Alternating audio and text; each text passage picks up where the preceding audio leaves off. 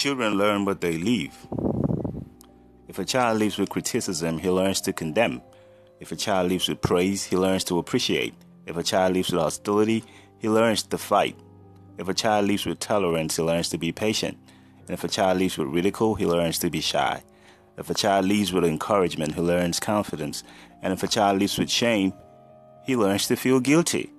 If a child lives with approval, he learns to like himself. If a child lives with fairness, he learns justice. If a child lives with security, he learns to have faith. If a child lives with acceptance and friendship, he learns to find love in the world. So, what children get, they give to society. So, what are you leaving with your child? How do you treat your child? The way you treat your child is the way your child is going to come out.